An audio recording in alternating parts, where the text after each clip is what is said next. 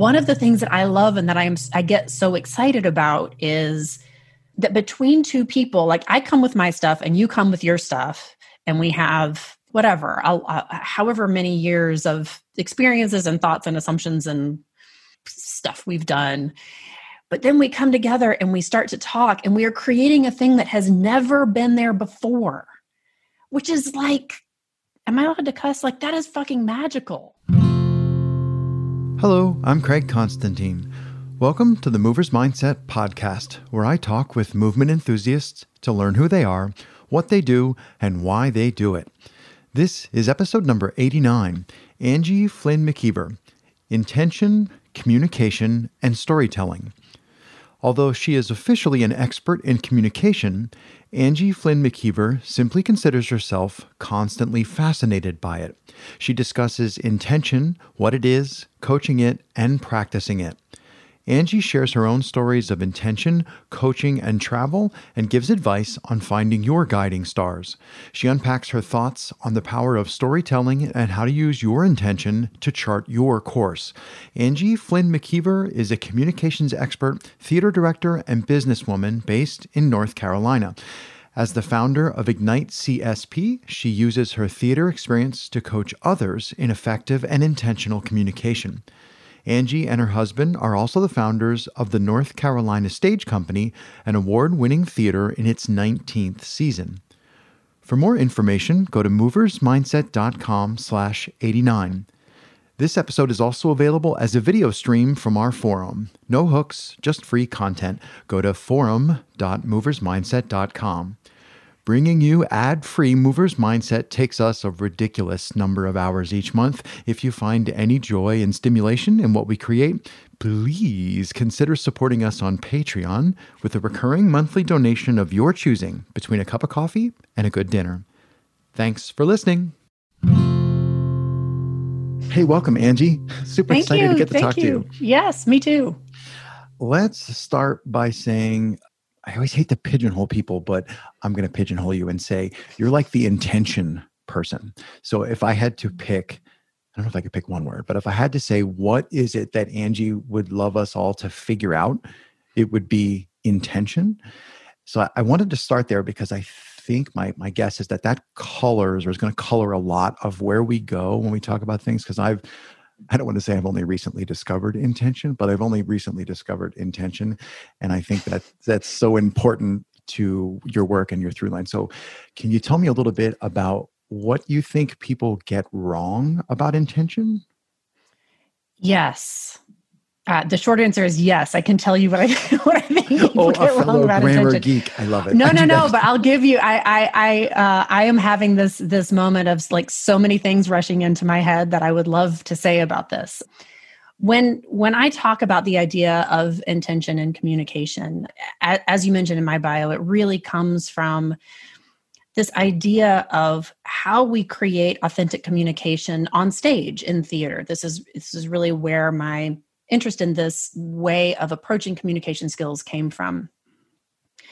And this isn't how I explain it to everybody. I have a shorthand, but I would love to dig into it a little bit here because it does come from the way that good actors approach their craft of acting. Mm.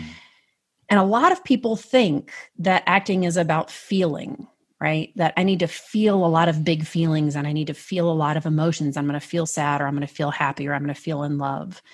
But actually what actors are doing is they are trying to figure out in a scene, how do I get what I need? And that's where intention really lives. And that's only true for actors because that's true for all of us. So to start from that place of, okay, what do I need in this moment? What do I need from, what's an example? I want to get my spouse to take out the garbage. All right. There are a lot of ways that I can talk about that, right? I can try to shame him into doing it. I can the long list of don't do the following, right? Well, exactly. I can hint that I did it last time. I can make him feel like he'll be my hero if he does it, right? And one thing that these things all have in common is that they're all active. It's how am I going to try to make the other person feel? What's the impact I want to have on them? And then that really informs how I'm going to show up, my intention. What's the bridge between this need that I have and the outcome that I'm hoping to see on the other side? So what? Now you were talking about actors, and I'm like, I don't think I've ever thought about. I mean, I can imagine like an actor needs lights and the actor needs the stage. There's a couple of like basic things, but like what would an actor actually need, in the 37th performance, 10 minutes in? Oh gosh. Well, the character, it needs the same thing every time, right? So the character needs to squash the insurrection or to get everybody on their side or think about the thing that's coming to mind for me is the St. Crispin's Day speech from Henry V, where Henry V is like once more into the breach, right? He's really trying to rally these people who are outnumbered, looking death in the face, right? So he is inspiring them to follow him into probably certain death. And no matter how many times the actor playing Henry V has done that speech, he's got to summon that same need because it has to feel like in the moment that those troops might turn around and get on their horses and go home.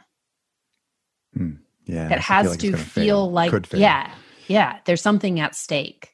And because there's something at stake for all of us all the time. Most of the time, thank goodness, it's low stakes, right? We're not doing what Henry V is doing. But sometimes we're asking somebody to be our life partner, or we're asking somebody for a raise. It can feel like it's that scale. I mean, I've never led troops, but I don't know if I have a specific example that pops to head, but I bet I could think of one where it's like, I really feel like this thing that I'm trying to accomplish is life or death, or it sure feels that way. Yeah. So there's that lesson seems to me that lesson would apply widely to a wide number of people. Do you find, there's just so many places to go. Like I'm personally curious about theater direction, but I don't know that sometimes people ask me, who listens to the podcast? I'm like, I have no idea. I mean, I know what the numbers are, but I have no clue. It could be my mom pressing download on 15 iPhones she hid from me that I don't know about. So I think the question in my mind is, I started, so like 7, 8 years ago, I began my personal rediscovery of movement. Like I just had gotten to a point in my life at like 40 something that I wasn't moving very much anymore. You get to a place where you don't have to move and you don't have to carve your way through life as much. And then I kind of rediscovered movement. That's a great long story. And anybody listening to the podcast is like, please don't tell the story again. And I didn't come back to movement thinking about intention or even thinking about having a coherent story that I was trying to craft for myself. I was just like, wow, this is cool. I'm going that way. And I think that looking back, I was like, I realize now that I have found a line, or I don't want to say like, I found my intention, but I feel like I found an intention, and then things got easier. So what I'm thinking is, it seems to me like people who are probably further along in the movement journey than me, but a lot less further along in age, might not have thought about this. So I'm wondering what your experience has been when you're coaching people. It sounds like you generally coach people of our age cohort and people who are in professional capacities, but have you ever tried to coach intention to people who are much younger? Oh, interesting. Yes, I have. It's interesting when you're a coach, it's hard to shut that lens off. And so it comes up a lot, whether I'm whether I'm on the clock specifically or not. I will tell you, I have 2 kids, both teenagers, and they're intention gurus, and not because I think it's really osmosis and so much more self-reflective than I certainly was for at that age or for years afterwards. But I think, the thing I haven't really touched on, but that you alluded to here, is that we are always operating with some kind of intention. And I think what you're describing is what I would call a deliberate intention. It's, I have found this thing that is propelling me that I feel positive about. I'm putting words in your mouth. So, but that's what I got a little bit from what you're saying. Yeah. And like the default, because I know you and I have, I can't remember if we've talked about it or if I've heard you talk about it, about the difference between deliberate and default intention. I'm like, good point. I missed that because obviously everybody has an intention, I think. But anyway, sorry. Keep going. But keep stuffing words in my mouth. No. Well, but because I think for me, the biggest piece of like, we can all kind of go, oh yeah, I'm going to set a good intention for myself, or I'm going to, motivate myself. I'm going to find an inspiration. I'm going to put that quote up on the wall from, fill in the blank. What's harder work, I think, and messier work is identifying where our intentions lead us when we're not being so deliberate, when we're not being so intentional, frankly. So what's that more reflexive, that more reactive place that we can be? And it's interesting to me that I've been thinking about the intersection between intention and movement a lot, because like you, I really found an intentional movement practice, really within the last 8 years or so. And it shows up, intention shows up so much in that for me. Is my default intention going to kick in because we're doing something I don't really enjoy? And so my intention is going to be to get this over with or to get through it. Right. Or am I going to find that moment, that little crux of a moment and go, oops, okay, I caught myself.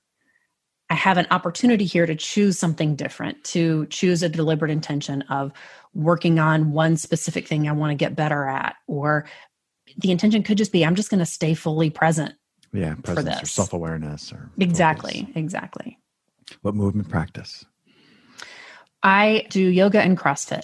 That's at the same time? That's no. No, I'm just being trite. I'm going to say dabbled, although I think I got pretty serious. I dabbled at yin yoga, YINN, for a while, and that fit really well. And now I'm just like, yeah. And then I kind of wandered away from it, and then I'm kind of worked out well, because then COVID happened. I'm like, I don't know if I want to do a class through. Yeah, sorry, off on a tangent. And I can't use the under-caffeinated excuse because I'm sufficiently caffeinated.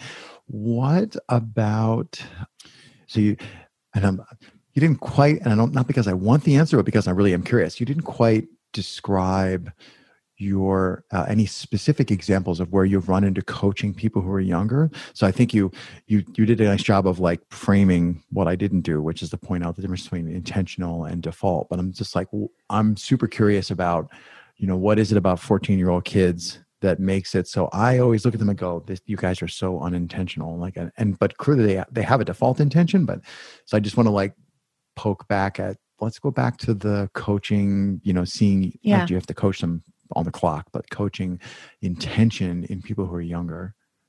I actually find it easier as we, and I promise I'm not avoiding, I will come back to this, but as a way of contrast, as we get older, and this is not going to shock anybody, our patterns become more solidified. Our ways of thinking about ourselves that we're particularly invested in become very tough to break through. And as we get older, we get busier and we're more, and obviously I'm painting with a very broad brush right now. But we also are a little more interested in, how am I going to get to these results quickly, right? Mm-hmm. So what I find a lot in my work is that people want to know, what do I do with my hands? How do I get rid of filler words? And how can I show more confidence? Those are the things that come up most frequently and for people in my field. And the answer to all of that is intention. The answer to all of that is actually, you have to do some really deep personal work to figure out where you're coming from and what motivates you and what things you're trying to hide and what things upset you. Okay, guess what? Nobody wants to hear that, right? Let alone do it, right? Let alone do it, right? Not nobody, but to get back to your actual question, younger people, particularly teenagers, people who are newly in the workforce, this feels like another tool to them. So talking about, hey, let's really look at what your default intention may be in this moment, and how you can strengthen the muscles of choosing a deliberate intention. What could that deliberate intention be? They just have fewer defenses around that. So it's a little bit easier to break through. So you mentioned workforce, and before we started recording, I said, I don't have a list of questions. It doesn't mean I don't have 500 questions in my head. And one of the things I was thinking about was, I don't actually know the size of like the number of people that you, I'm going to say deal with. I don't mean it in negative connotation. The number of people that you deal with in a business context. So I'm wondering about, so we're talking about younger people, we're talking about workforce. What are your thoughts, your ideas, your experiences on trying to coach people who are working with you or for you directly, and try and get them to set intentions that you think would, or help them discover intentions that would make the team work better, or make you all move better in the same direction? Like that's a whole, seems to be a whole different, different facet of the same thing. Yeah. So are you asking with the coaches who work with me at Ignite, like how do we use intention in serving place to start there. Our client? I'm guessing that your coaches are the same age cohort as you, more or less. Yeah, more or less. So let's start there. That's a good place to start. Yeah. We're intention nerds. We talk about this all the time. I mean, really, once you start looking at the world through this lens, I mean, it just changes. It changes the way you see the people around you. It changes there's another level of, I think, understanding and empathy, frankly, of, oh, here's where this person seems to be coming from, or so we talk about this a lot. We talk a lot about what intention do we need to bring to this workshop? Oh crap, something went wrong. Oh, there's a funky energy in here today. We need to adjust. It is our primary tool for doing the work that we do, bringing that really deliberate utilization of intention, so that it's not just this fluffy, ephemeral idea. It's how am I going to use intention to actually change the way I am showing up and communicating with other people. And so what do you do? And I don't like I have a specific, I'm trying to get you to like give me a specific answer to a particular problem, but and I'm also double thinking like, well, it's probably going to be, but what do you do when you're in a situation and you're like, okay, I'm not actually in control of this situation? I mean, if you look at the org chart or you ask somebody who doesn't know what's going on, they might say, yeah, you're in control. But if you're not actually in control of the situation, how do you decide how much time to spend like doing the long detour coaching the person versus trying to like put the fire out or like work on the thing? Because I'm guessing you're going to say just fix the person and then but keep. No, that's like, how do you decide how to balance that? Because like, if one's own intention, it's so meta, even this acronym, is my intention to do the project or is my intention to help the person? Yeah. Anyway. Right. If I'm understanding your question correctly. I don't always ask questions. I tend to just stick words together. Then I'll navigate my way through what you said. And I know that you'll come back and ask another question. It's dangerous to go along, take this. Yes. If I feel like there are competing tensions in coaching someone. That's a good, yeah. Which there almost always are, right? So there are, in any time I'm coaching somebody, there is the immediate thing that they want to get better at. Very often it's a difficult conversation they have to have, like giving feedback to somebody. They need to make a strategic ask at work for something that they need. They're giving a big presentation or a keynote, something like that. So there is this immediate thing on the horizon that they want to get better at. And we are great at, let's reorganize your content. We're going to video you. We're going to put you through your paces. We're going to look back at this. We're going to give you feedback. We're going to tell you what's working well and what you need to do differently. All of that tactical stuff is right there. At the same time, we want to do this intention work so that this isn't a one-off, so that in the future, they can actually apply this toolkit of intention, alignment, and practice, which is our three-part process, to anything like this that may come up for them in the future. So it really is a balancing act of, I got to put out this current fire, or to put it more positively, I have to, I really positive spin. Yeah. Well, and I want this person to feel a short-term win of like, oh my gosh, I stopped pacing madly around the room and just sent my energy in one direction. And that transformed everything. I could see it on the video. I could see it in the faces of the people in the room. And I understand that in pacing around the room, I'm actually hiding. My intention is to hide. And so I can start to move that lever as well. Right. For future issues and future projects. Mm-hmm. Sometimes I turn left. What's something people get wrong about you? In my work? You can answer the question in any context you like. Oh, goodness. Or you could probably just say pass and I'll move on to another question. Well, the thing that came immediately to mind when you said that was that people usually think we are public speaking coaches. And I was so thrilled when I got your invitation to speak, and you referred to me as a communication skills coach, because that is how I think of myself. But it is harder to categorize that, people. It's not as easy to get your brain around what that means. I wonder if does that self-select so that the people who get it are the people who approach you for work? Or do you find that people just like, they don't get it and they still approach you for work? Or just...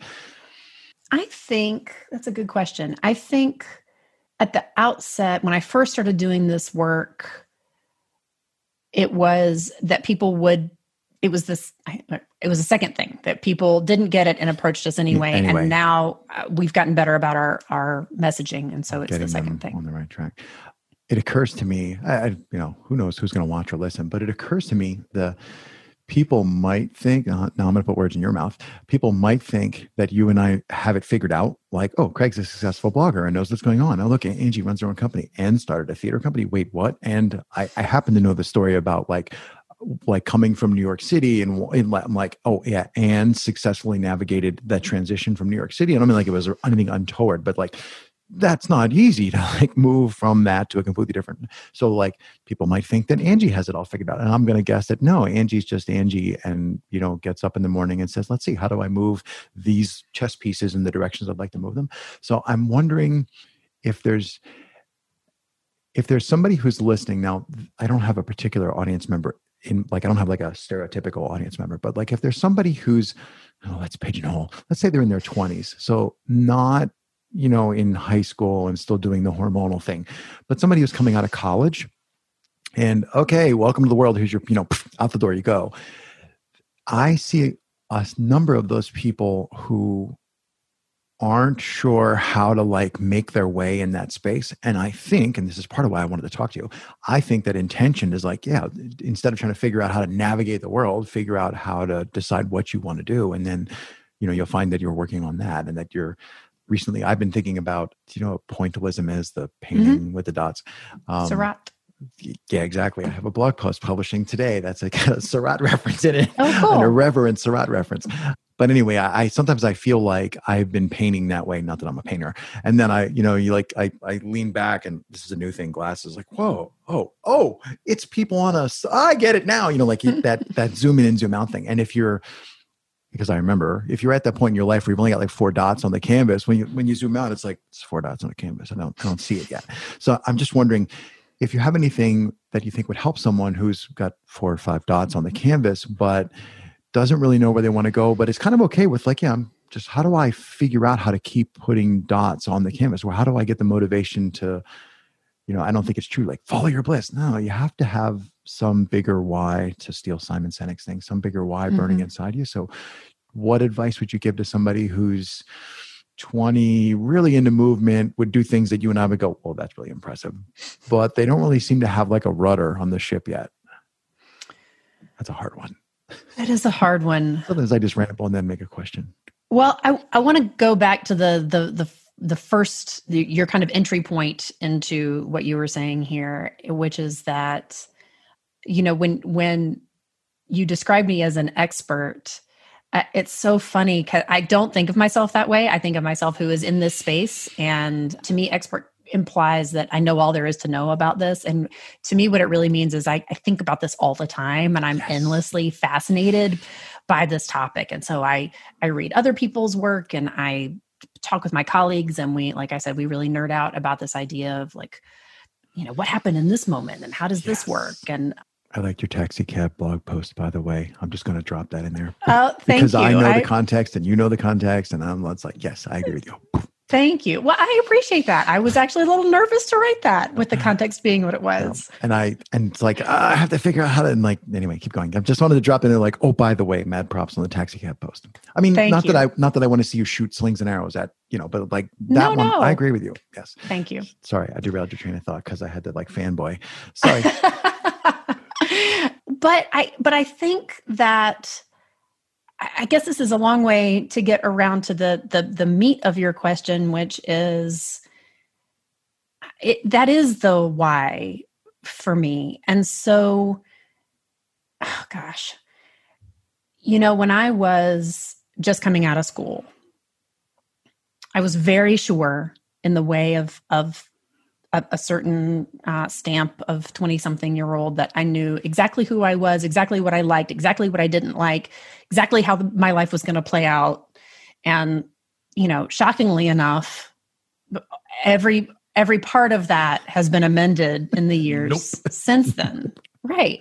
In big ways and in small ways. Right. So the thing, though, that has been a constant for me that would have been those 4 or 5 dots when I was 21, 22 years old is that, and again, this is my thing. So I'm not suggesting to other 21 and 22-year-olds that this should be their thing. But for me, it was a really deep interest in other people's stories. At that time, the way that looked for me was working in theater. And figuring out ways to create those stories on stage and sharing them with other people and working collaboratively with other artists. That was hugely important to me. And so those were a couple of my important dots. Guide stars. Yeah. Yeah. And so at the time, of course, I thought, well, this is it for me forever. And I'm going to be this kind of director. And this is going to be the ladder. And because of a number of things that happened and that I chose, that wasn't right. That's not where I am now. And who knows where I'll be 5, 10, 15, 20 years from now. But I do think I think at this point I can feel pretty confident in saying that those things are really important to me as, guiding stars. And so finding those things, and for me, those are really visceral. Like I feel like they really reside in me, right? I don't have to find them. I don't have to think to myself, what are some things that might be important to me? Like I know those, and so whatever those are. I'm laughing. I'm laughing with you. Like someone said, like, find your passion. It's easy. What did you spend yesterday on? That's what you're passionate about. And a great David Letterman quote is, everybody's life has a purpose. Yours could be watching television. And I believe he meant it like sarcastically, like you probably have a purpose and it's not watching television. But I think you're totally right I love the word visceral. The idea of I think embodied movement practices that gets thrown around like as a term. And people that I've talked to, it's like when they throw that term out, it's because they're like, they mean so much when they say embodied movement. They don't mean what people have no clue what that is. They don't mean like, oh yeah, it's just a grab bag word. It's like, no, they have a deep meaning to that. And I've always liked the idea of visceral about like the idea of physically experiencing as well as conceptually understanding whatever the event is we're talking about. Yeah. And I had something, the conversational tactic about like, make sure you repeat things that people say so that I had like a thing that I wanted to hold on to. And then I started talking and I screwed it up. There's so many things. Is there, and this is when Craig panics, Craig goes, is there anything that was on your mind on the way to the interview that you're like, I want to make sure we get to? I will share this thing that may or may not be interesting to you, because this was the second thing that came up when you said, what do people get wrong about you? And it was that people often think I'm an actor. And I'm not an actor. And I did had a very common trajectory, which is that I acted all the way through college and then had like 1 or 2 tiny forays after college. But I really have, since mid-college been a director, and that's where my focus has been. But it's very interesting. And I don't know if people hear theater and they assume actor. Yeah. I'm not disavow, like denying that you're right. But I'm like, yeah, why would somebody, because I mean, for everything, well, I mean, I've met you in a context of podcasting. So of course, the first thing I'm thinking is podcaster, but I, just glancing at your website and stuff, there doesn't scream I'm an actress. Like, but anyway, yeah, that's interesting. I don't know. There's so many millions and millions of questions.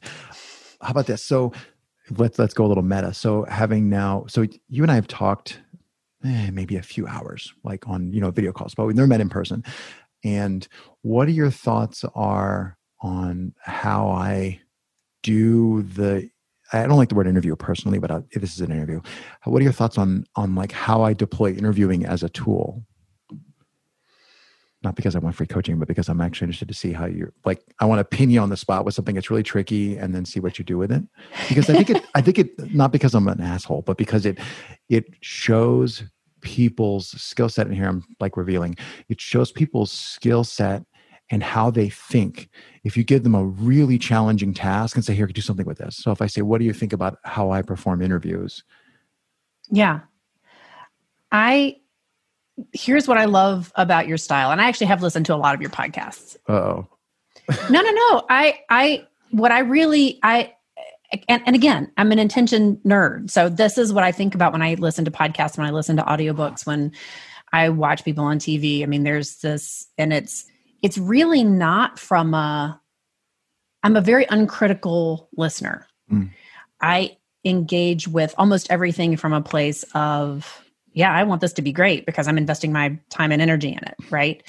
And the kinds of interviews that I will find don't work as well for me are when I feel like somebody's really locked into their questions, that they, diligently sat down with their legal pad and they wrote out numbers 1 through 12. And then it doesn't matter what I say or what the interviewee says.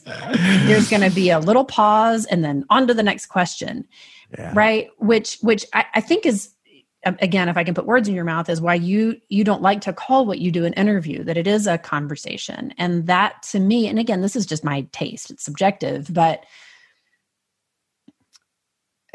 except it's not, because I'm about to say, like, I think I'm just laughing at my own mental machinations, because one of the things that I love and that I get so excited about is that between two people, like I come with my stuff and you come with your stuff, and we have whatever, however many years of experiences and thoughts and assumptions and stuff we've done. But then we come together and we start to talk, and we are creating a thing that has never been there before, which is like, am I allowed to cuss? Like, that is fucking magical. Absolutely fucking not. Yeah, I mean, do you know what I mean? That's miraculous that we can do that.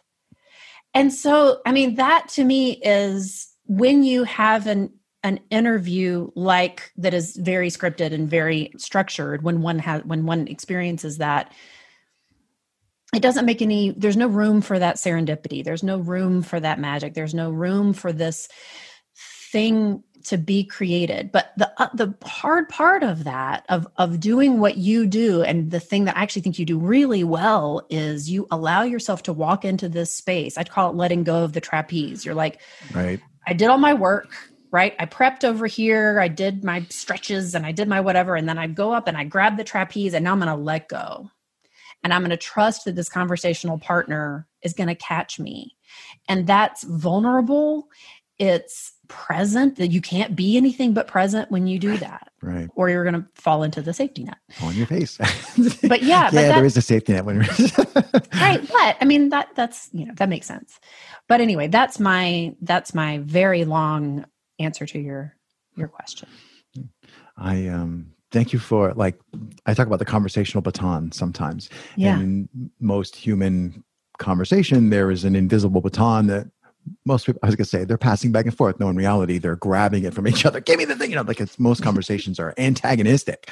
People trying to get, all they want to be heard. Listening to refute versus listening to understand. But what I'm trying to do is, first of all, to want to learn to not do that. But now what I'm trying to do is I'm trying to push the baton back to the other person. So I used to have to work really hard to shut up when someone else is talking because I'm like, oh, yeah. And I want to like grab the baton and then run with the same train of thought. And then I kind of got over that. People who are listening going, shut up, Craig. No, maybe you should listen. Then after I figured that out, then I wanted to always finish what you were saying. Like I get excited because when my train of thought matches yours, I'm like, oh, this is cool because now at some point you're going to have a little zig when I was going to zag. And that's going to be a really subtle thing that I'm super excited about. And then I try and finish people's sentences. So I had to learn to get over that. And now what I'm excited about is how long can I shut up? And how long does this person feel so comfortable that they just get more and more excited because I'm obviously getting excited, but I'm also not interrupting them. So that I like seeing people realize that they're on a stage, not to make a theater reference, but that they're on a stage, they're in a space where if I was any more excited to be talking to you, the top of my head would fall off, or something like that. That's the space that I try to create. And we work really hard at that. Now you've caught a teeny little glimpse of it. And Melissa and I are always a little depressed because we get so much more chance to build that space when we're interviewing in person than we do virtually. But I have like terrible imposter syndrome about asking people for time. So this interview that we're doing is scheduled in a 2-hour window. And for me, it's like, oh, every time I'm like, boy, I hope they don't go 2 hours. Why would I want to talk to you for 2 hours? And like in person, we ask for 3 and invariably it goes well. And the time is always like, oh, the time is up. But to me, that's always a struggle to like, I have horrible imposter syndrome about like, yeah, nothing I do is worth listening to. So I wasn't asking you because I wanted an attaboy. I was asking because I think your insight on the kinds of conversations that attract you, I think that's the kind of conversation that attracts everybody. And if they're currently attracted to other kinds of conversations, just because they haven't tasted enough things at the bar to realize that, no, scotch on the rocks or whatever is really better than a complicated drink with a umbrella in it. Another random, if you could go anywhere, like a vacation kind of space, like leaving out logistics of like, well, it might bring other people, but just like, if you could go anywhere in the world, where would it be? Gosh, I'm torn between going back to a cool place, one of the cool places I've already been that I loved, or going somewhere new. And I think, go ahead. That was where I'm like, damn, audio equipment. I knew you would hear me make that sound because I was trying to shut up. I was going to say, why do you want to go back?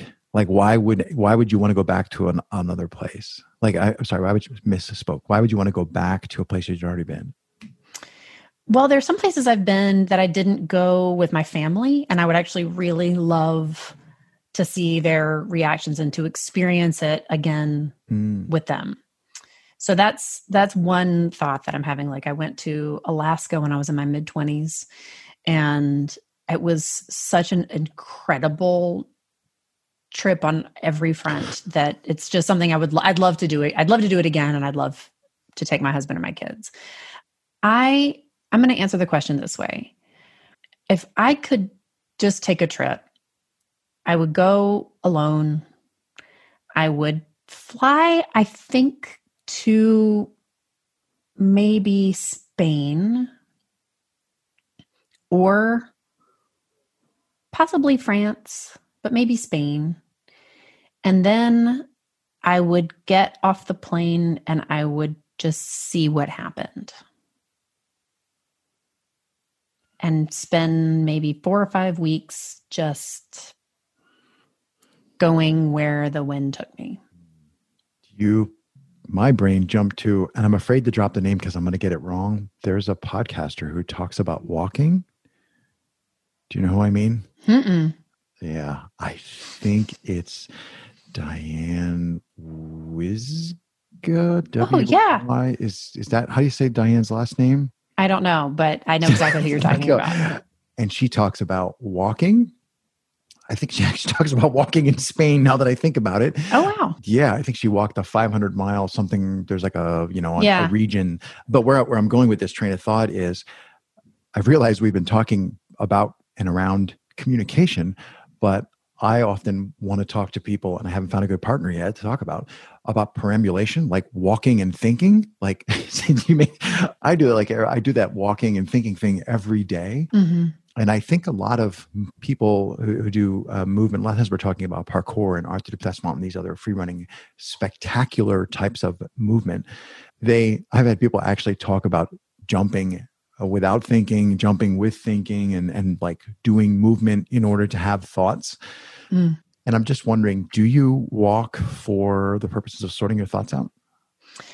I mean to do that. Oops. By which I mean, I have read a lot about people doing that. And I have thought to myself, that would be really good for me. And I have yet to put it into practice. I know, and I'm not trying to like push you on the spot, but I'm just like, oh my God, it's totally a thing. You really should totally do it.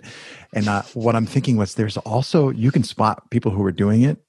Sometimes they're talking to themselves. This is usually me. Like I'm talking, and the only thing that saves me is people assume that I have one of those teeny tiny little Bluetooth earpieces in. They just assume I'm on the phone. Right. But you can spot somebody who's doing it because they walk at a certain speed. They like engage with their environment a certain way. So if you're within the sound of my voice, I highly recommend trying it. I listened to a couple of podcasts. I used to walk like a certain, it's not a loop, but walk like a certain route, listening to podcasts. And then when I came back, I'm like, I usually like listen one part of the walk and then I put the audio gear away. And then I just, with no intention about thinking about anything in particular, I just start walking. And by the end of the walk, I'm like running because I need to get to like my computer to like write stuff down and like sort things out. So it's just perambulation sprung to mind. We were talking about wandering Spain. And now I'm thinking I should go wander Spain. It sounds good, right? It's too many things to do. I mentioned, is there, I've been in all the podcasts. So if I say things like, Angie, is there a story you'd like to share? To me, it feels like, oh God, this again. But you haven't had this experience yet. So Angie, is there a story that you'd like to share? There's so many stories. I'll share the story that I think really can encapsulate what I mean about intention from a completely different standpoint. And this is a play that I was directing. This was a number of years ago. I was directing True West by Sam Shepard. And this play takes place in this suburban home in, I think it's Arizona. And it follows these two brothers. And the brothers, one is kind of a ne'er-do-well. He's been a criminal and a rogue. And the other is the fine, upstanding brother who their mother has asked to house sit for her while she goes on a cruise. The ne'er-do-well brother finds out that the upstanding brother is alone at the house and basically crashes this time. Scene is set, right? Right. So that's your exposition. And when you're producing a play, one of the things that happens is early on, you have what are called design meetings. And this is exactly what it sounds like. It's when the director and the stage manager and all the designers, so the sets, lights, costumes, props, sound, sometimes fight choreography, if you have that, you're all figuring out like, what is this play, this production at this time and this place for this community? What is this going to look like? What's it going to sound like? What is the container that we all need to create to tell this story in the best way that we can right now? So we were having these early meetings, and there's a scene in the play where one of the brothers has gone out in the middle of the night and burgled every house in the neighborhood and stolen the toaster from every house. So the lights come up on this scene and every surface is covered in toasters. That's how it's written, right? That's in the stage directions, right? Toasters everywhere. And over the course of the ensuing scene, the brother, and this is not the ne'er-do-well brother, by the way, this is the fine upstanding brother, is the one who has stolen all the toasters. He is running around and putting bread in the toasters and toasting all of this bread. So we're talking about in these meetings, okay, how are we going to do this? And an important piece of context here is that the North Carolina Stage Company is is not a purpose-built theater. It's a space that we reclaimed and turned into a theater, and we have limited electricity, to put it simply. And so the lighting designer said to me, well, Angie, you can have lights or you can have toasters, and you can't have both. Yeah, toasters are a large power draw. Exactly. So we're all sitting there trying to figure out, okay, how do we get what we want? And this is the kind of problem solving that comes up in theater all the time, right? So how are we going to tell this story? What can we do creatively, collaboratively, that is going to be able to really fulfill our contract with the audience, that we are going to bring them this thing that we said that we were going to bring them. We're going to tell them the story in the best way that we can. This is really where the intention piece comes in, right? So it would be really easy to say, oh, okay, well then, I mean, obviously we need lights. That's non-negotiable. So I guess, the toasters won't be plugged in or whatever, right? But in leading this team, part of the conversation I wanted to have is, how can we do this to the best way possible? What haven't we thought of yet? How can I pull us towards solving the problem again with this idea of deliberate intention? So we're batting this idea around, okay, like what are we going to do, and how we need to have the toasters. The toasters are important, blah, blah, blah, blah, blah. So the lighting designer is literally doing math on the back of a napkin, right? If a toaster draws 15. Right, exactly. And he goes, okay, here's what I figured out. It's the heating coil in the toaster that's drawing the power. I can take the heating coil out of the toasters, and then we can actually run the electrical impulses that fire each toaster through the light board. Mm-hmm.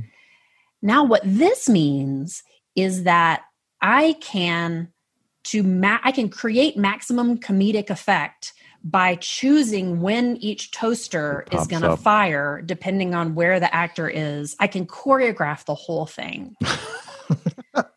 I have to tell you, we did this play, 12 or 13 years ago, and people still talk about how hard they laughed at that toaster scene. And it's because we were able to push through that obstacle of his ultimatum of you can have this or you can have that, but you can't have both, to finding that creative solution, which was actually better than if we had just been able to plug in every toaster, right? Make a whole bunch of toast, right? Right. And then the coda to that story is, so having gotten what I wanted, right, which was lights and toasters, I then said, well, okay, can I have one toaster with a heating element? Because I really want to be able to smell the toast, right? Like it's a small enough, it's an intimate enough space that we can do that. Like people will be able to smell the toast. And he would more back of the napkin math. He was like, okay, you can have one heating element. One assistant in the back actually making toast the whole time. Right. That's true. Yeah. So anyway, that is one of those multi-purpose stories that, depending on what I want to talk about, it can be sliced and diced and told in all kinds of different ways. Storytelling. That's a really good story. I love the day that somebody tells me a story that I go, well, I will stop podcasting, because it's a great story. I love it. I was there. I smelled the toast. And now I'm hungry for toast. Thank you very much. But I love stories, and I don't need to put my 2 cents on why I like the story. Why? Yeah. I always say when guests go, that's a good question, and then look up, which I'm sitting here looking at, there's a big window. I'm looking out the window like, quick, think of something else cool to do with Angie's time before I run out of time. Why? And then I'm torn between digging further into coaching, because I think a lot of people who are interested in movement are interested in becoming movement coaches. Right? Mm-hmm. Literally, I would like to get paid to teach people how to jump or run or yoga or whatever. So I'm torn between going more into things that you might have that would help people who are starting out to find their way. I'm torn between going there and going further into the storytelling itself as a tool direction. So I often say on the mic and off that this is like strolling down a very large avenue, maybe Fifth, and then which I have a whole nother story. I've walked from like 89th down Broadway to Battery Park, but like there's a lot of side streets. So like two side streets I see. One is talk more about helping people find their way coaching and helping people use storytelling as a tool. Your choice. I don't know that those are mutually exclusive, actually. I think, well, at least for me, story and metaphor and example and illustration are a foundational part of coaching because it helps people see how they can bridge the gap between where they are now and where they want to go. And for me, that is what coaching is, right? Coaching is, I'm going to meet you right here, right now, wherever you are. I am going to provide you with unconditional positive regard. I am going to let you know in every way possible that I am on your team and I'm going to help you get to your goal. Along that way, I am going to use all of the tools that I have to encourage you, to listen to you, and to challenge you because that's what a coach does, right? So I'm not just here to be your cheerleader and your buddy. The coach is there to say, okay, but you told me you wanted your outcome to be this. And I feel like we've kind of been stalled over here. Do you want to reassess your outcomes or, and that's where at any point along that path, I do think storytelling is important, both eliciting stories from the person that you're coaching. How does this feel to you? What is a time that you've maybe experienced something like this before where you either gave up or you persevered? You can learn from either one of those things. So I do think, and I'm obviously way back when we were talking about my 4 points of pointillism, I said that storytelling and stories were a big part of this for me. So other coaches may not share that same viewpoint, but for me, it is a means of connection and a means of empathy and showing I'm here with you and I want to help you get where you want to go. I am not a coach. I don't play one on TV, but my mind jumped to. My brain doesn't work anymore. Who wrote The Storytelling Animal? I don't know. I want to say leopard, like the animal, but that's not the right answer. Can you really see that far? I can't tell. My depth perception is not. Oh yeah, no. I mean, it's only I can't reach it. But normally I wouldn't look at it, but I was like, God damn it! Where's the book with the? Oh wait, now we're gonna find it. It is Leonard, maybe. Or Melissa could save me by typing it in the chat. I'm a big fan of Annette Simmons. She does a lot of great writing about storytelling, but I don't think that's her book. I don't know who that is. She's not saving you. Yeah. Oh, there it is. Jonathan Gottschall. Not even. Where did the leopard come from, Craig? So there is a book called The Storytelling Animal, which there are books that you can't see. This is the. Do you know what an anti-library is? Like ANTI library, like the thing that would be the opposite of a library. No. That's an anti-library. There's a few books there that are not part of the anti-library. That is all the stuff I don't know. Okay. Now the exception is there's a couple books over on the side which are like repeats that I give away. So like there's a couple things on here that I am currently reading, but generally this whole bookshelf behind me is I have no clue. Like I don't know. Oh, wow. What's going on. So I think I have it set just far enough that even if you zoom in on the video, you really can't read the titles. Can't. But the idea of having an anti-library, which I got from somebody else, I'm going to come back to The Storytelling Animal. The idea of an anti-library is that the first thing that you need to do is find the unknown unknowns before you can even try to learn. I mean, you can just like go randomly learn stuff. I don't recommend that. But if you're going to try and, reach some specific goal or do something in particular, you're going to have to figure out how to make the roadmap to get where you want to go. So to me, that's my anti-library. And that's the only way I'm comfortable with having like 500 books that I haven't read. And it gives me a chance to sort of like literally stand in front of it and go like, I think maybe biochemistry, would be the next thing. So it reminds me of all the things that I know that I was interested at some point, interested enough to get the book. And I have a very large anti-library of books that are like on the maybe. And then what I do is the third time that I fall over the book, I go, well, that book, which I have been virtually, somebody says, you should read that. And I have a bookmark. Okay, fine. Bring the book into the house, put it in the anti-library. I might never read it, but it reminds me, like I have, 6 inches of stuff on the US Constitution. I'm like, yes, I've read the Constitution. I understand it, but like to really dig into what was going on and like, okay, I need to do more there. So I put that in the anti-library as something to come back to remind myself. So when you were talking about story, I thought of the storytelling animal, and my understanding about the book, I haven't read it because it's in the anti-library, is that it talks about our innate, like hardwired urge to physically tell stories, urge to really sit around a campfire and listen to the stories. But that all comes from what I understand of the book that I haven't read, it all comes from the way that our mind creates narrative. Yep. So as a narrative guru, you would probably, as you're nodding, would probably agree with like, yeah, narrative is a big thing. And I've heard a lot of coaches, and I was like, are the specifics important and useful? No. I've heard a lot of coaches mention storytelling and creating narrative, but I don't think I've really honestly thought about it as like, I always thought of it like as the thing that added balance to it all. I hadn't really thought about it as like, no, it's actually probably the real main thread. It's just co-create a story and you are coaching. So that isn't a question, but it's me riffing off. But the book is one that's been in the anti-library for a while. I don't remember who first recommended it to me. But yeah. Anything else jump to your mind that you want to talk about or ask about? You are allowed to ask me questions. I won't. I don't refuse. Well, I was gonna say I also not having read the storytelling library, I totally concur with that summary. That, I mean, all you have to do is look around at how much money giant companies spend to tell us stories to start to understand. Like this is deeply embedded in how we make decisions, how we understand our places in the world, how we understand the way the world works.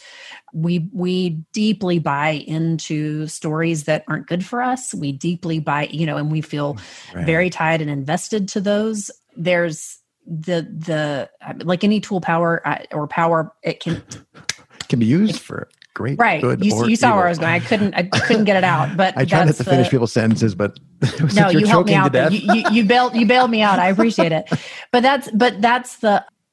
It is a thing we take for granted. This idea of story, but commercials are stories, jokes are stories, tweets are stories. I mean that we are surrounded by aspects of storytelling all the time. Yeah. My mind jumped back to New York City and like the stories that, even though I know it's what I'm doing, the stories that I tell myself about what's happening with that person or with that driver, or like it's almost like the only way that it feels to me, I'm guessing it's the same for everybody. The only way my brain can make sense of all this is if I can like take in a bunch of data points, pointillism, zoom out, go, yes, it's people. In case people don't know, the Seurat, one of his most famous paintings is it's in French, but it's an afternoon on some island, I think is the title of the painting. So like zoom out, oh, look, it's people with parasols on an island. And that lets me go, okay. And like ignore, for good or for bad, ignore the person on the street, ignore the guy who cut me off. Like it just lets me tie up that data or that experience. Let me tie it up in a little bow so I can go, yeah, I don't need to think about that. Right. And now I'm thinking, I only do these podcasts as a form of personal therapy because I'm too cheap to pay for therapy. I'm now thinking, when I perambulate, I'm often thinking through some story and going, is that really what happened? Is that, and I'm like, oh, crud. Like I hear a podcast or something that I'm listening to maybe on the first part of the walk. And then I think about, oh, you know what? I always told myself this story about why I do something or about why I see people doing something. And now having listened to that, now I'm thinking maybe I'm telling the wrong story. So I think story comes up obviously a lot in my life and everybody's life. Yep. Interesting. What is, let's let everybody else get like a breather. Is there anything, so somebody's listening and they're like, oh my God, yes, please. I need to do more with setting my own personal intention. Aside from what they should probably do, which is reach out to you and hire you to help them. Aside from that obvious answer, is there something that you could point people at? Like if you want to learn to perambulate, go listen to Diane I think it is Wyzga, Wyzga. I believe it's called A Woman Who Walks, I think is the title of the podcast. Oh, cool. If you're interested in walking, go listen to Diane's podcast. But if you're interested in learning more about how to use intention or how to figure out what your intention is, what would you recommend people start with? The place I like to start is really going inward, right? So the great thing about intention is that it is operating literally all the time. So not all you need to do, because this is one of those things that's much conversation, right. Right. It's easier said than done. But find yourself, I like to do this at the grocery store, right? So any kind of task like that where it feels pretty transactional to you. You're not navigating a bunch of new stimuli, and you're likely to be in a default intention. Another good place to do this is your commute, if you're somebody who is driving frequently. So we will often fall into default intention. I do this at the grocery store. I write about this in my blog all the time because I don't like to grocery shop and I'm going to get irritated. That is my default intention, is that I want to get this over with. We apparently were separated at birth.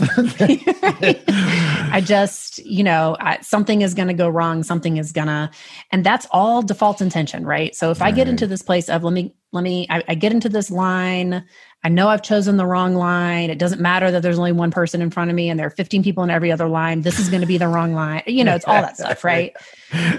And in some ways, default intention becomes a self-fulfilling prophecy, right? If all I can do is be anxious to get out of here, I'm going to get in my own way. The time is going to go slower. Right. I'm going to be more likely to be irritated by something that happens than I would be if I sat for 5 seconds in my car before I go in and say, okay, this is a great chance to practice. This is a really good chance to practice. What can my deliberate intention be? All right, I'm just going to be here. I'm just going to be present. I am just going to do this errand with the minimum of irritation and frustration with other human beings who are actually not obstacles, but human beings in their own right. Yeah. I'm interrupting. So I think that is, to me, that's the place to start, is to start to see, ooh, gosh, this is where I can really get into a default intention. This is a set of circumstances that I will often behave in this way. Let me try to use this as a moment of practice, as a moment of self-reflection, as a moment of mindfulness, to start to build up the muscle memory of shifting to default intention. Sorry, I'm torn by, I think you meant to say shifting away from default intention. Yes, to deliberate intention. Yes, everything you said was so awesome. I'm like, yes, exactly. And I heard the right thing, but I'm like, no, actually, I think you said default. But default is what we want to notice when we are stuck in. Sorry. Exactly. I hate to correct people. I'm like, that one's important. First of all, yes, please. And secondly, yes, please for me. Yes, please for people listening. When I manage to do that, it's often like I love words, vertiginous, vertigo inducing, crazy, oh my God. There is a wonderful article by David Cain, and I'm not trying to show off. I'm trying to get people to go find these things and read them. Cain, I believe it is. David Cain writes a blog called Raptitude, Raptitude. He wrote an article called How to Walk Across a Parking Lot, which I love. And it's just it's so full of metaphor, and it's a beautiful story. And there's this moment in it where he's talking about he's describing the speed that you should be walking at. And he's like, I can't do it justice, but it's the speed at which you would walk across the pool deck, in your sunrobe when you're heading for it's just this beautiful colored, and most people have probably sat next to a pool at some point. And you're like, yeah, why can't I be that person while walking across the parking lot? So that's a great article if somebody's thinking what are these two whack jobs talking about? Or what's this whack job talking to this nice person about? Yeah, try looking up How to Walk Across the Parking Lot. I like to plug that one. Yeah, you don't need to read it. You could write it, but everybody. No, I'll definitely read it. I also, this is just to jump in on this thought too, though, is that to go back to something that you said earlier, I have to practice this all the time. Yeah. I and in fact, the grocery store is easy. The places that are hard still for me are the reflexive reactions that I will have to the people that I love best in my life, right? So that's a really good place to practice. If you know, oh, this thing is about to happen, how do I want to make that person feel? How can I show up in this interaction to have the outcome that I want? And then, and this is a really big part of this. You have to be so honest with yourself about what you're actually trying to make happen. And if you know, I'm trying to make sure this never happens again. I'm trying to make them feel bad for this thing they did to me. All totally human, totally natural, totally ordinary. We all do this, but you have to name that first before you can start to go, oh, that's what default intention is. That's where I went naturally in this moment, right? And then, and just to add like another little dimension to that, to go, nope, that's where I'm going to stay, right? To choose that actually becomes like, I don't want to move away from this right now, or I'm going to stay grumpy for a while, or I'm going to. Yeah, there's a reason I'm here, right? Yeah, it's actually so freeing in some ways because you're not, because you have choice, right? Yeah.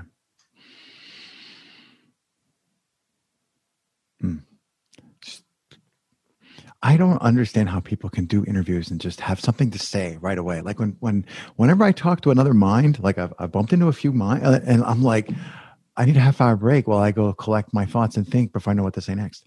So I just put filler in. Maybe they just edit that part out. Maybe, but I feel like I can tell when people edit it. No matter how well you do it, there's pacing and things change. Anyway, okay, so we talked a little bit about if what we're talking about here interests you. That's some ways to begin. Like there's a metaphor about like how to tear a barn down that I often refer to a lot. Like you can do it with a sledgehammer, but you don't get very far before you're exhausted. Or you can show up with a crowbar and start prying boards off. And if you figure out where to put the crowbar, you can pry the whole barn down over the course of a few days. So that's a place for people to put a crowbar into this. Wait, intention? What's that? How do I have a default intention? Yes, you do. Like that's a great suggestion for people to start just being truthful and observant. How about, do you have a personal, what do you think? Sorry, I'm going to walk that back. What do you think about mission statements just in general? I was going to ask if you have one, but like, just what do you think about mission statements in general? Like, are these a good thing? Do they succeed?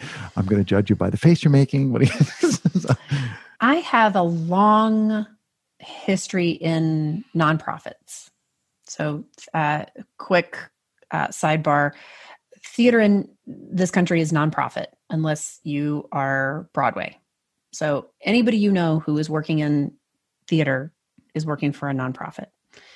And nonprofits are famous for having mission statements. Of course, other people also have them. The ones that I feel like I come in contact with suffer from a couple of things. One is language that obscures the mission.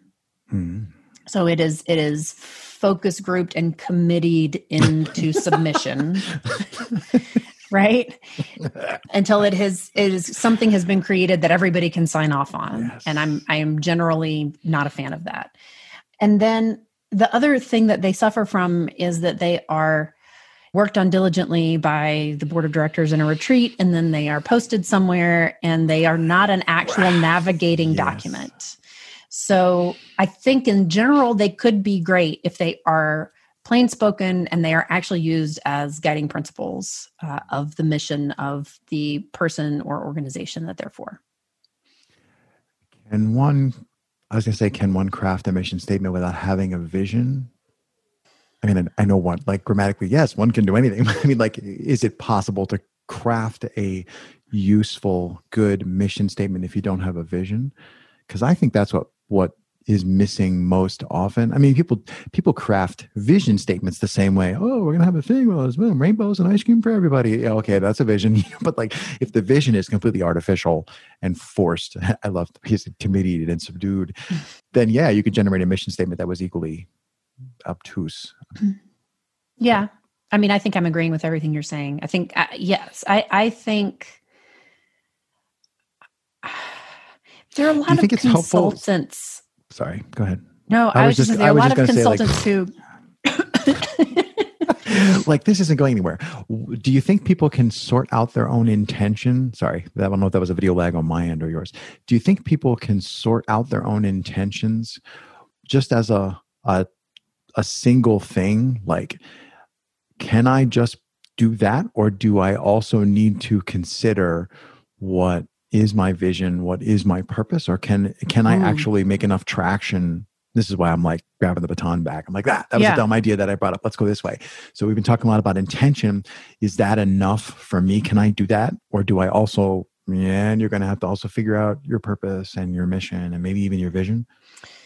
I'm going to go back to theater for a minute here, because when you're directing a play, and this is really kind of inside baseball stuff, but essentially, a character has what's called a super objective. It is the thing that they need to have happened by the end of the play. They need to, I got to get the girl to fall in love with me. I got to win the war, right? I've got to lead the troops to victory. But so that's their super intention, right? The big thing they have to do, it could be their vision.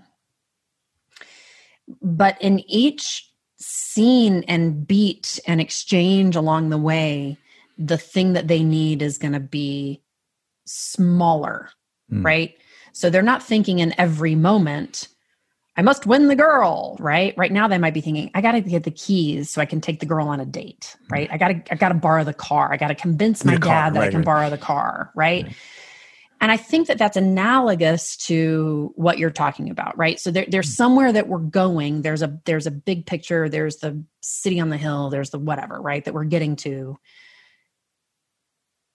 I think that can be overwhelming. It helps us chart our course, but that the smaller steps in between require not smaller intentions, but more specific intentions.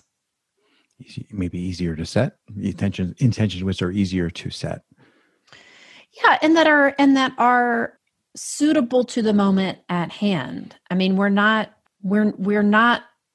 charging the best deal in every moment. And we're not, I don't even know if that's a thing. We're not storming with the steel. Yeah. You know what I mean. I knew what you meant.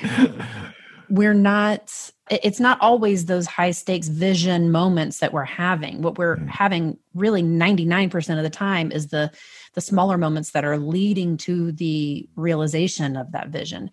But what the vision I think helps with is knowing whether we're on course. So is this intention that I'm setting for myself today, in this hour, in this interview, in this workshop I'm leading, in this client that I'm coaching, is it leading towards that? Is it leading towards that ultimate goal? Or am I going backwards? Did I take one of these side streets? Yeah, there are so many, I was going to say places in pop culture. I guess I'll go with that. There's so many places in pop culture where you're like the commencement speech that talks about, and the really good ones don't do like city on a hill. Like, you have to have a big vision, but all of them, not all of them, a lot of them tend to set it up like, okay, now go, and like do your thing, and that's really hard. And I'm a big fan of Getting Things Done, the actual capital GTD system with Alan David Allen. Yeah. And I don't push it on people, but I talk about it a lot. And one of the things that he also talks about, although I don't think it's mentioned much in the actual book, is that this is just one piece of what you're supposed to be doing. Like the whole point of doing this is so that you can then do whatever you're doing with your life. And this does come from, I think, a blog post. It has, if you're in the brambles, if you're stuck in the weeds, it's nice that you want to go storm the Bastille, but you're going to have to first, like, what kind of weeds am I stuck in? And like, why am I stuck in the weeds? And, okay, what's the best route out of the weeds? So I'm a huge, like, for me personally, I'm not stuck in the weeds. So I'm not day-to-day thinking about brambles and sticker bushes. But just because I say, yes, I'm working on this big thing, doesn't mean that I'm saying everybody else has to like work on that big thing. And I'm going somewhere. I think that people, let's put everybody in a bucket, Craig. I think that people don't spend enough time changing the levels that they're focusing at. So, and I certainly did this. This was me for many decades. But now I do intentionally sometimes sit down and do, all right, Do you know the joke, like, pick the lock, don't look at the dogs, pick the lock? I told you not to look at the dogs. Guy talking to himself. It's an old Magnum PI joke. Anyway, sometimes you have to like just, pick the lock, pull the levers, push the buttons, do the things. And then other times you need to zoom way out and go, what's the vision? What am I doing? And then maybe, when I was 22, I zoomed way out. I probably went, what the heck is, I'm doing, like, zoom way back in. But I think a lot of what, and then, like, do you agree with this? A lot of what you were saying about intention and vision, it really feels like you're suggesting that people learn how to zoom in and then zoom out and like realize when is the time to zoom in and go, no, the trash needs to be taken out and the lawn needs to be cut and the kids need to get to school.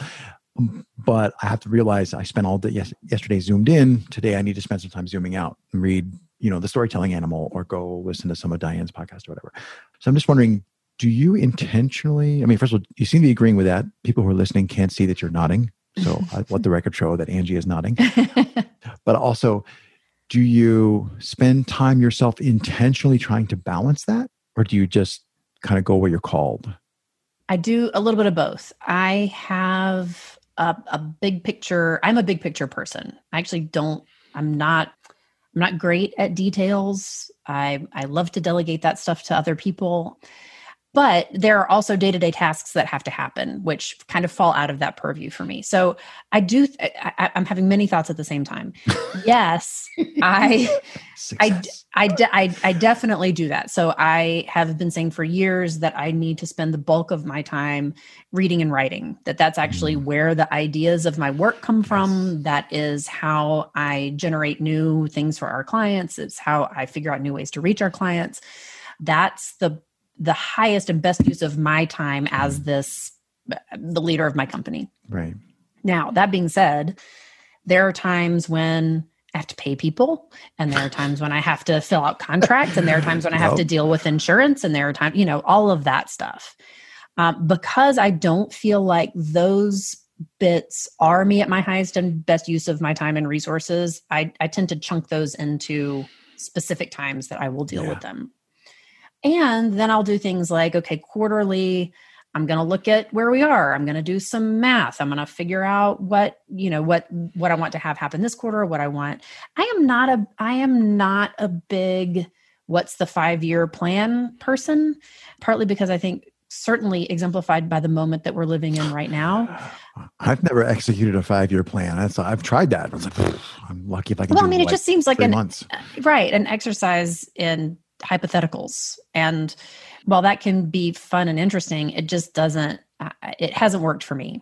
But I do like looking at where I am now, what's working really well. And I'll also share that I had a moment, this was several months ago, and the metaphor that I used for this was the game Bananagrams. I wrote about this in my blog.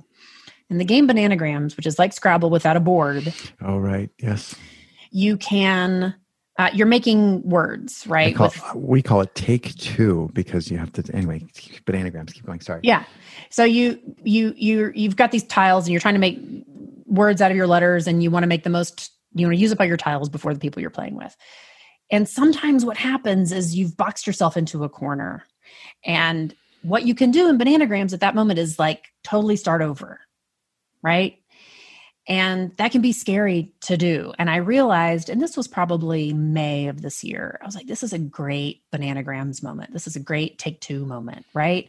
If I take what I know we're great at, the assets that my company has in terms of intellectual property and people and all of that stuff. Experience and reference, yeah. Yeah. What happens if I mix this stuff up? What happens if I look at this from a different perspective? And that's the zooming way out, right? That's the taking nothing for granted about the way we operate. And in a sense, right, this goes back to what we were talking about in terms of a conversational serendipity, that when you can zoom out like that and you can start to see, you can let go of the preconceived notions, you can start to see possibilities that were really invisible down in the weeds and in the brambles. I would agree. Before we record, I warn everybody, when I do this, it's not because I'm bored out of my mind. It's because I'm like, okay, I'm watching the clock and there's only so much time. What's the book that you've given away most often? I'm a big reader and a big gifter of books. So I thought so. I'm thinking really hard about this. Honestly, the books I probably give away the most often, to literally answer your question, are children's books by Sandra Boynton. Because she is, when you have children and you're going to be reading them books, you need to have books that you are willing to read them over and over and over again. And she often the same night, right? That's right. And she's really good at that. So I am a big fan of her books and Mo Willems' books because they are fun for all ages. But I don't really think that's what you were asking. I think you were asking something else. I have given away a bunch of Seth Godin recommended books frequently. Beautiful Constraint is one that I've given away, which is not by him, but one that he put me onto in a course that I took. I have given away his books a lot. This is Marketing and It's Your Turn. Is that the name of that book? I don't have it in here. Yeah, I think it's like When It's Your Turn. What's to do when it's your turn and it's always your turn is the idea, right? Right, exactly. I'm gonna turn around and look at this bookcase and see if it gives me any ideas. Oh, you and I both love Cal Newport, and I have given that book away a lot. Deep Work. Yeah, I haven't read Deep Work yet. It's on the anti-library. I know I'm a slacker. Do you have a copy of Dava Sobel's Longitude on your bookcase behind you? I don't think so. There is a rare, I mean, not rare, but like I was like, wow, if you read that, it's a wacky book recommendations on Movers Mindset. Dava, Dabasobel, wrote a couple of books, and one of them is called Longitude, like latitude, longitude. And it's just a story about how actually complicated it is to try and find your longitude when navigating before computers. And it's the whole story about like, this is timekeeping. Like the idea of clocks comes from longitude, because in order to compute longitude, you need to know exactly what time it is while you're on a ship at sea. So try and make a clock that keeps accurate time for like 3 months on a ship. And that's this whole long story about it. Wow. And it has a unique looking spine, which kind of looks like one of your books. I'm like, do you have a copy of Longitude? It's a total sailing geek book. Anyway, but thank you for sharing book recommendations, because that's one I really, really want people who are listening. I'm kind of talking to everybody else. I really want people who are listening to not just experience a conversation that I had the privilege and luck of having, but to walk away. I'm going to say changed. I don't mean like, I fixed you. I mean like changed in the sense of you went, oh, that I got to look up, and then they go off and have some new experience or read something or talk to somebody or reach out to you and hire you for whatever, or go to the theater if you're in Nashville, or maybe go virtually until things are open again. Sorry, I forgot. What the heck drew you to podcasting? I am a serial taker of Seth Godin classes. So almost anything he puts out, I will sign up for. And I've actually taken the podcasting fellowship twice. And it seemed like a natural outgrowth for me of what I'm interested in, how I want to reach people. All that stuff. You're right. I forgot about that. Did you spin up a podcast? And I wasn't trying to put you on the spot about like, you didn't actually, but did you create a podcast? Like, is it a thing? Like I mean, the short answer is no. I wanted to go like, why wasn't it what you thought it was going to be? Not like the course but like what about, because a lot of people listen, hey, you're listening to podcasts. Maybe you wonder a little bit about, let's get a little meta about podcasting. What wasn't it that you had thought it was going to be? I mean, it's very simple for me, is that I have not come up with the actual idea yet of the thing that will bring me back to doing it every week or every 2 weeks or whatever. So I have not crystallized. I thought I had an idea, and then I actually recorded probably 5 or 6 episodes. And then I was like, this is still pretty amorphous. It's going to be really hard to tell people what this is about. It's hard enough for me to know what this is. So that's the reason. So I'm like, ooh, do you think that, I think that being artistic and creative is like something everybody needs to do, and both needs, like it's really, you have a need to do it. And also you really need to you need to do that.